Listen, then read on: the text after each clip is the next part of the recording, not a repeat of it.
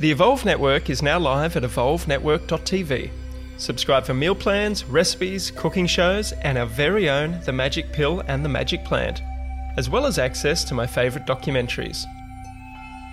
The Evolve Network is also home to our full library of podcasts, with new release podcasts airing first and in full on the channel.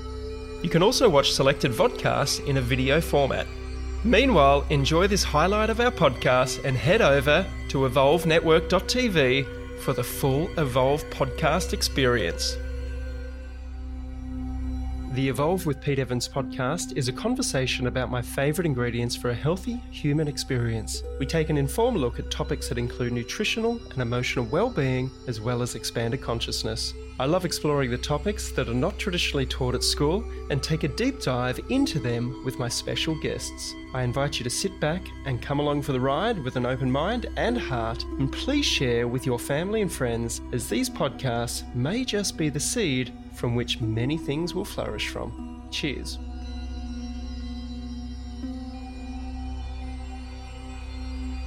We've been using Waters Co. water filters for the last 10 years, and I wholeheartedly trust my family's health with them. Waters Co., established 1977, have personal and domestic water filters, which turns your ordinary tap water into great tasting, alkaline, ionized mineral water, which removes up to 99.9% of fluoride, heavy metals, chemicals, and bacteria, so you can love your tap water again.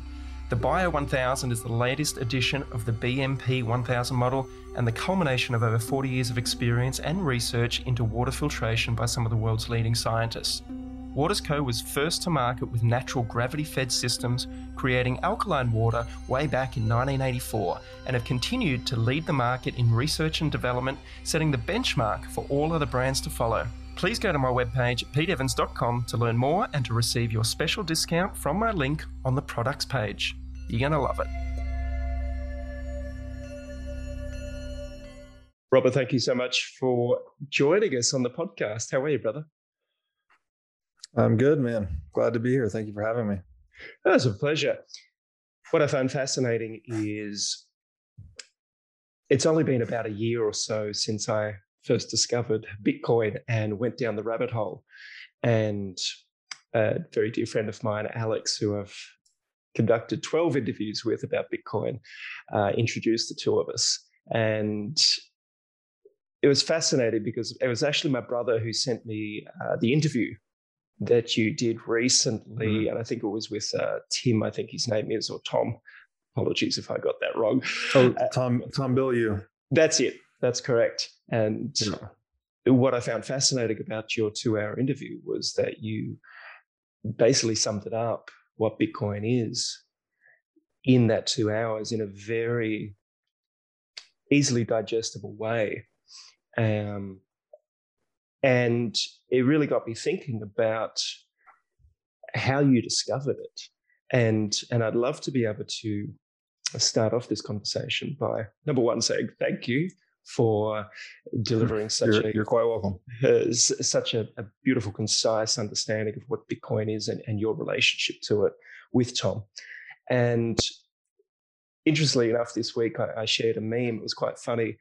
I think it was Sigmund Freud with a rabbit basically saying, "So, Mr. Rabbit, tell me how far or how deep these rabbit holes go."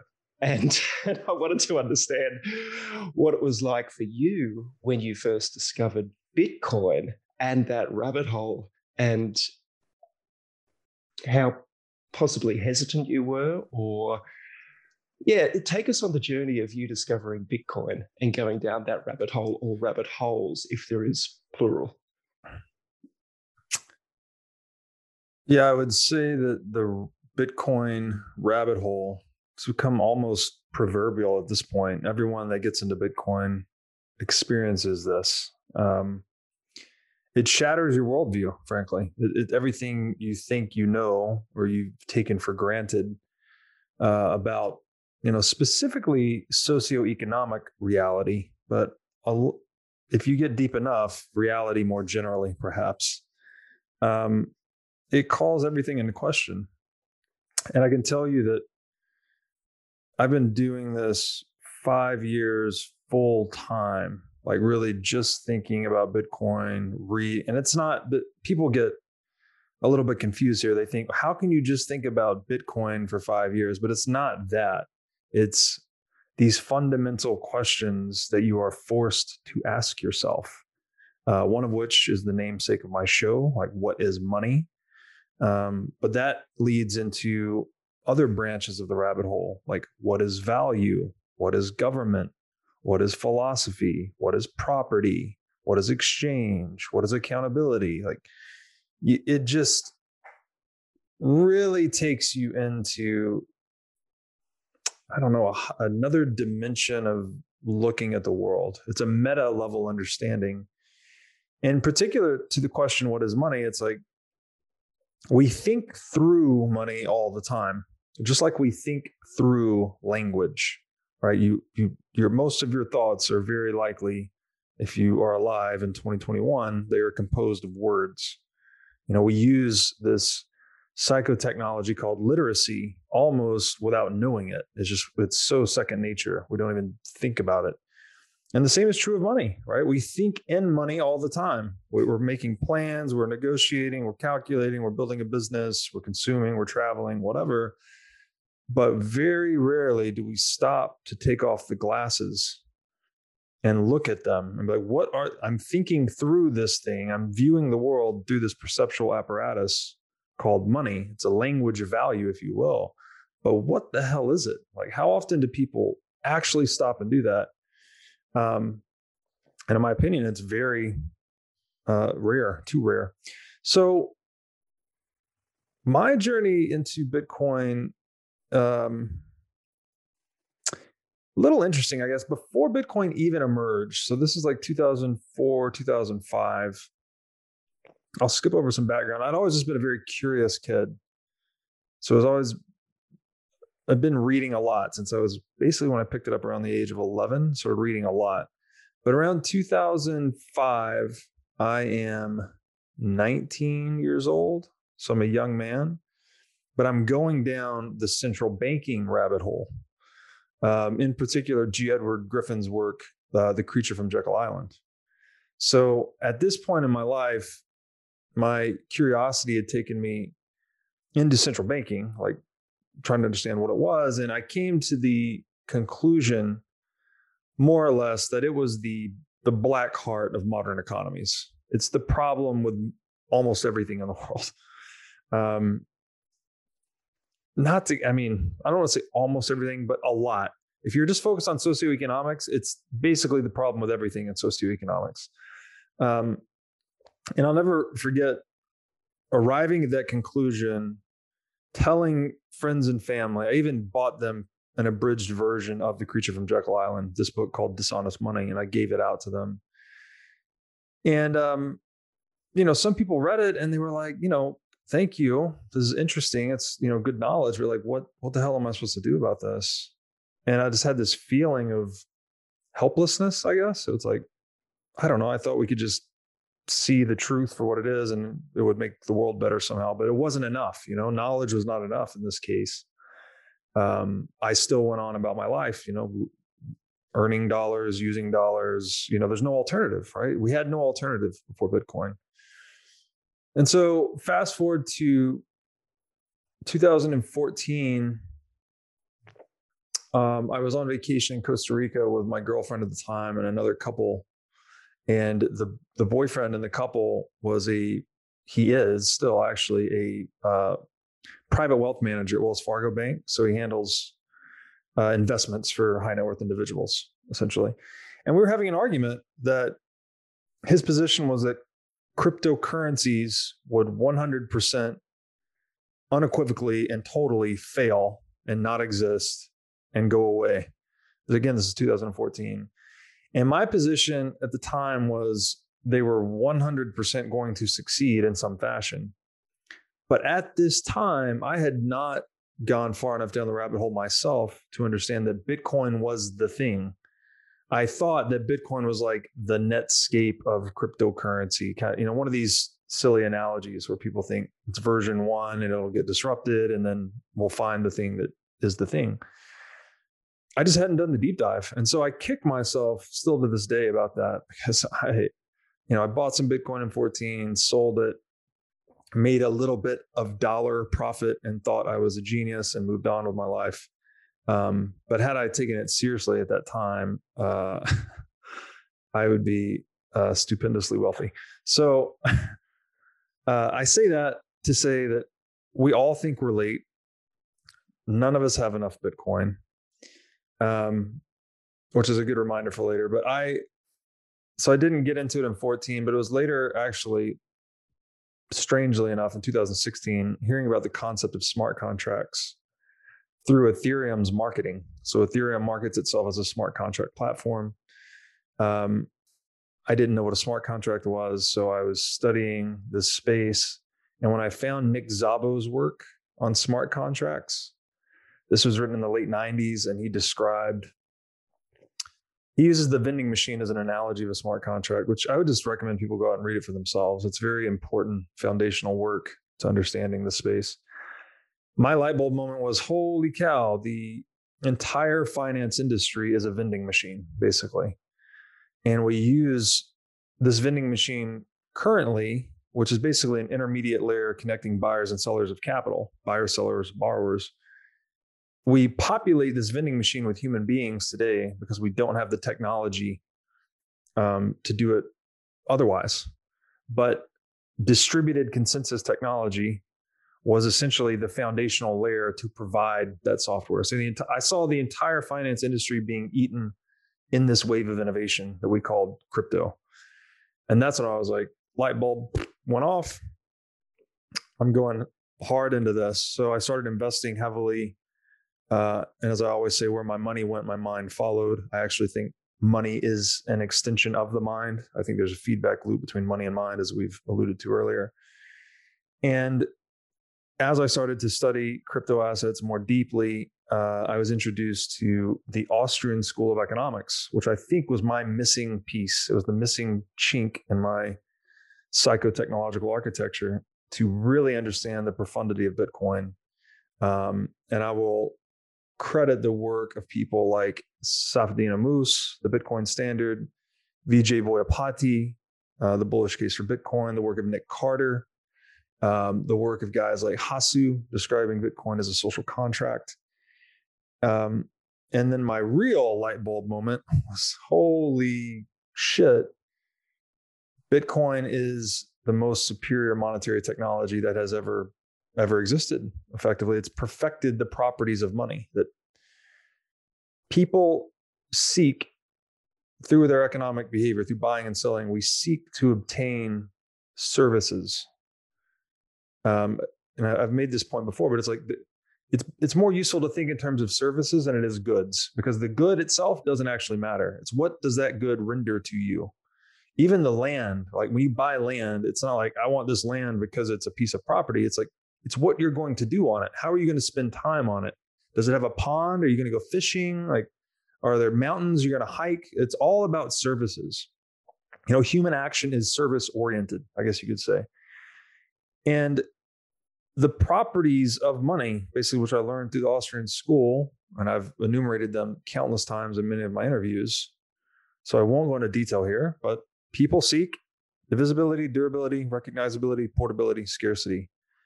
And Bitcoin perfects those properties of money. So I view Bitcoin as something, I think the greatest innovation I will see in my lifetime.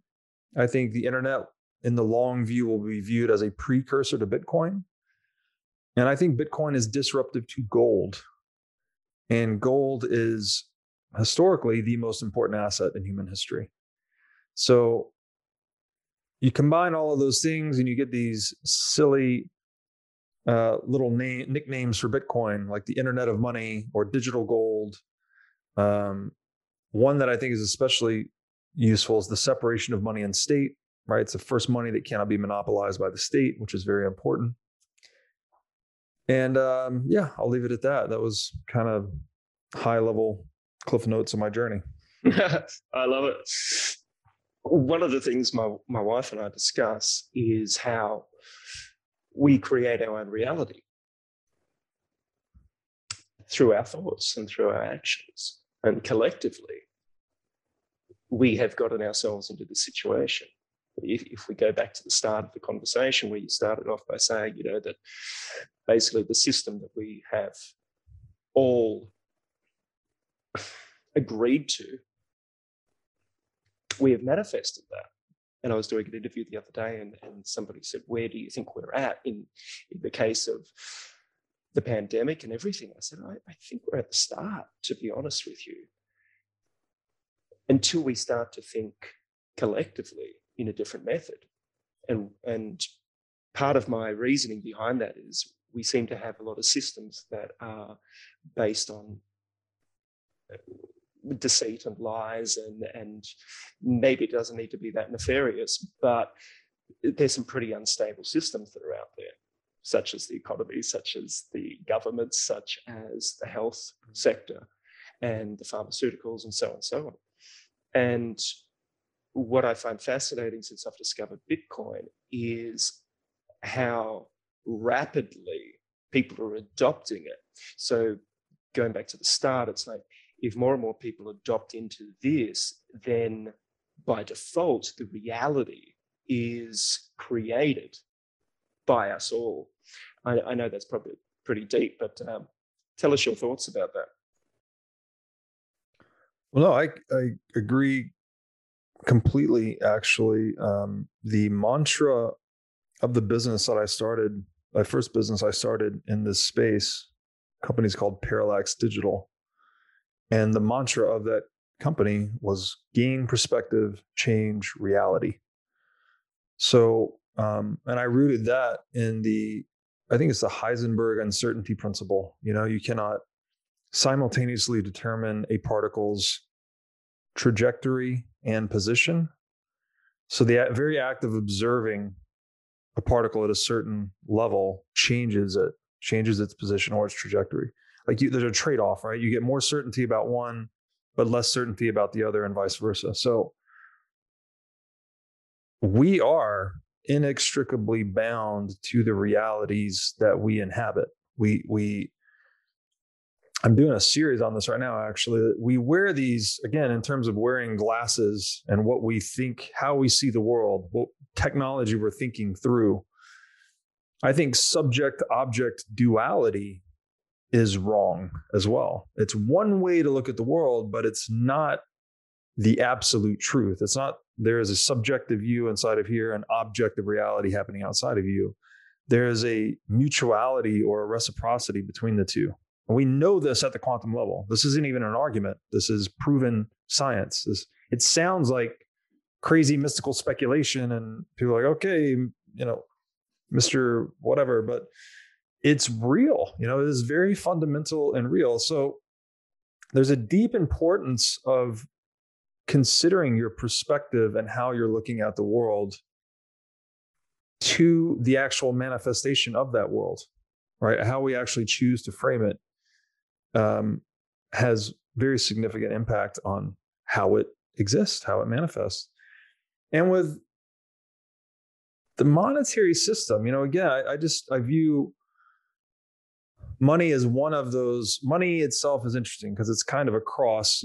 We've described something like literacy and numeracy, which would be a psychotechnology, because it's non-corporeal, right? It's just it's a informational linguistic standard that we share. It's a protocol, frankly. Whereas something like a more traditional technology, we would consider to be the shovel or the table or the computer, something physical that we can touch. But money is a hybrid, actually. Money's somewhere between the two, because we think through money, but historically, money has to be rooted into reality. It has to be energetically rooted to reality, because it needs to reflect work, right? It needs to reflect value. And so it's like a bridge. It's a bridge between technologies and psychotechnologies, or between wants and satisfactions of wants. It's like, okay, we all want a lot, but it's like, what is actually available? What work has actually been done? That's what money represents. Money represents a call option on the stuff, right? So I think that we have in this fiat currency situation, it's interesting to look at because I don't know if it's deception or self-deception or a combination of the two, but it is definitely deceptive because we have, in the attempt to scale gold, right? We all know gold was money. Essentially, it was the technology that best satisfied those 5 properties.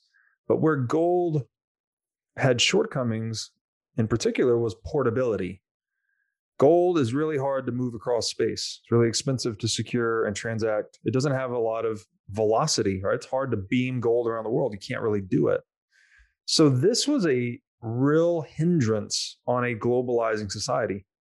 Your money doesn't move as fast as your economic demand is moving, then you're inhibited, right? You're inhibited from wealth creation and trade and all these things. So humans being humans, right? We put our ingenuity to work and we're like, okay, gold has become money as a result of this free market process that very importantly is a product of human action, but not product of human design.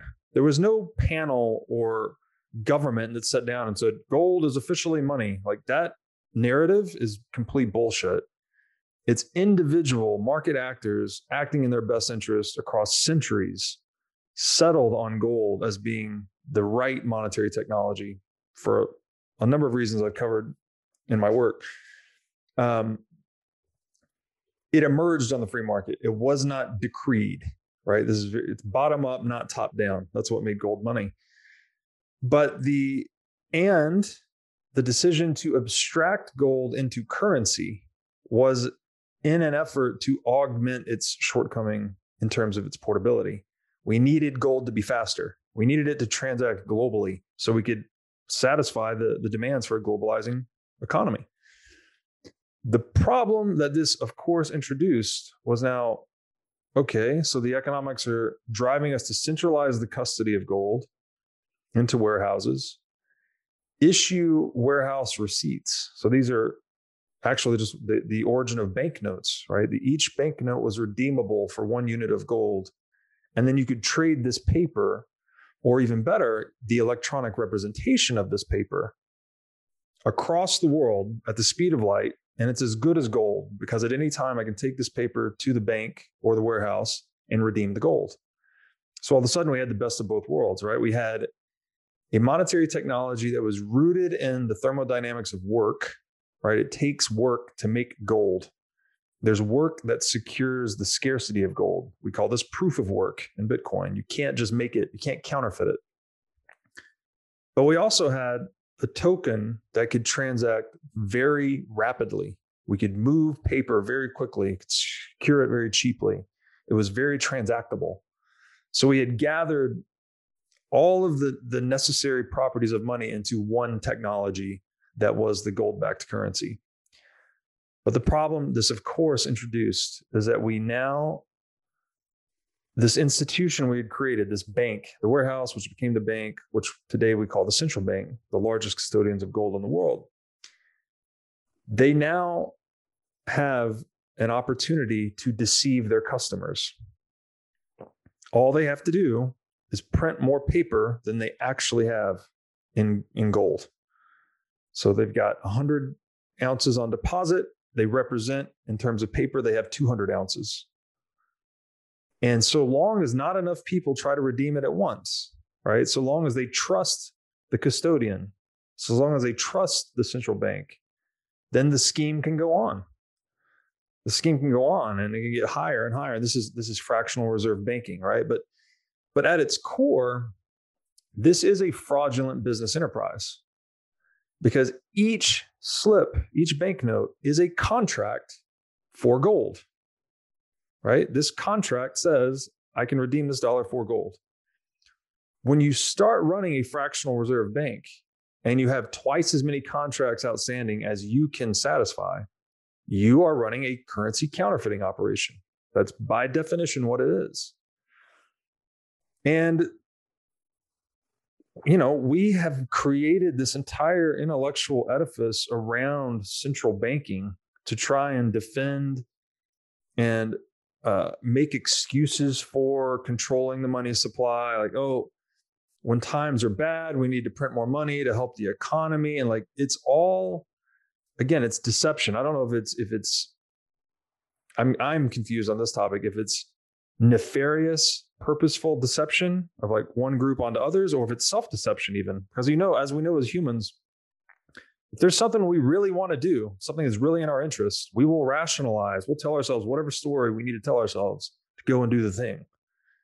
And then we'll post hoc rationalize too. We'll tell ourselves a different story about why we did it. And, anything to defend like our ego and satisfy our want. So I think perhaps fiat currency is a macrocosmic representation of that self-deception.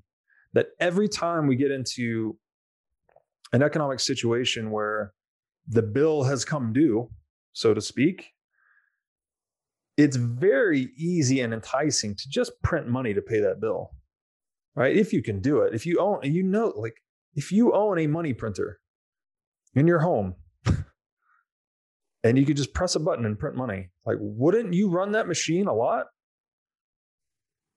Wouldn't you? I mean, don't you think, if you're being honest with yourself, there's some moralists out there like, not me, I would never do it, and that would be false. I'm like, okay, maybe you're the one Mother Teresa out of a billion of us. But most of us would run the money printing machine because it's a lot easier to press print than it is to go into the market, take risk, create value, hope that the market appreciates the value you've created and rewards you in profits, right? All of that to try and pay the bill, or just press print.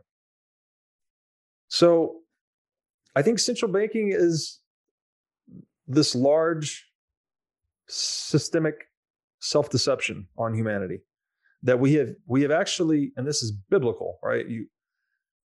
Sowing must occur before reaping. This is economic axiom. Production must precede consumption. You cannot consume what has not yet been produced. So why do we think we can produce more of this money that is just a call option on all this stuff, and it will solve any economic problem in the world whatsoever?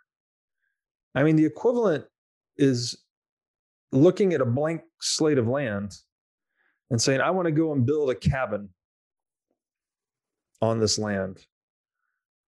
But to solve this problem, first, I'm just going to print a bunch of paper over here. Like, all these green slips of paper will help me just by printing paper. Like, instead of actually doing the work, right? Digging and cutting and nailing and planning, you think you could just print paper, green slips of paper that will somehow magically solve this problem. And it will magically solve the problem if you can deceive enough people into working for those green slips of paper. But it's an inherent deception, right? It's a decoupling of representation from work, of the symbol from its referent. And that's what money is. Money is a symbol of the energy of work, right? It's the value that has been created through multiple generations of human effort, right? We're all born into this luxury of like, oh, we have the Apple computer and the house and the electricity and the running water and the food and the logistics networks and the boats and the planes. Like, we didn't make all this shit, right? We didn't figure all this out in our generation. We inherited all of this. And all of this we inherited by deferring consumption, saving, producing before consuming, creating a larger and larger stock of capital. Well, fiat currency says the reverse is now necessary. That we now need to keep stoking consumption and not worry about production. It is a decivilizing, self-deceiving, frankly, ignorant force. And it's used to transfer wealth from the many who depend on dollars to store their value to the few that can produce new dollars. And intentionality aside, it is a deception. I don't know if it's a self-deception or an outright deception or a combination, but it is 100% a deception. More and more people are waking up to this. It's interesting because the people that introduced me to cryptocurrency, they were talking, they had been quite large players in the psychedelic realm.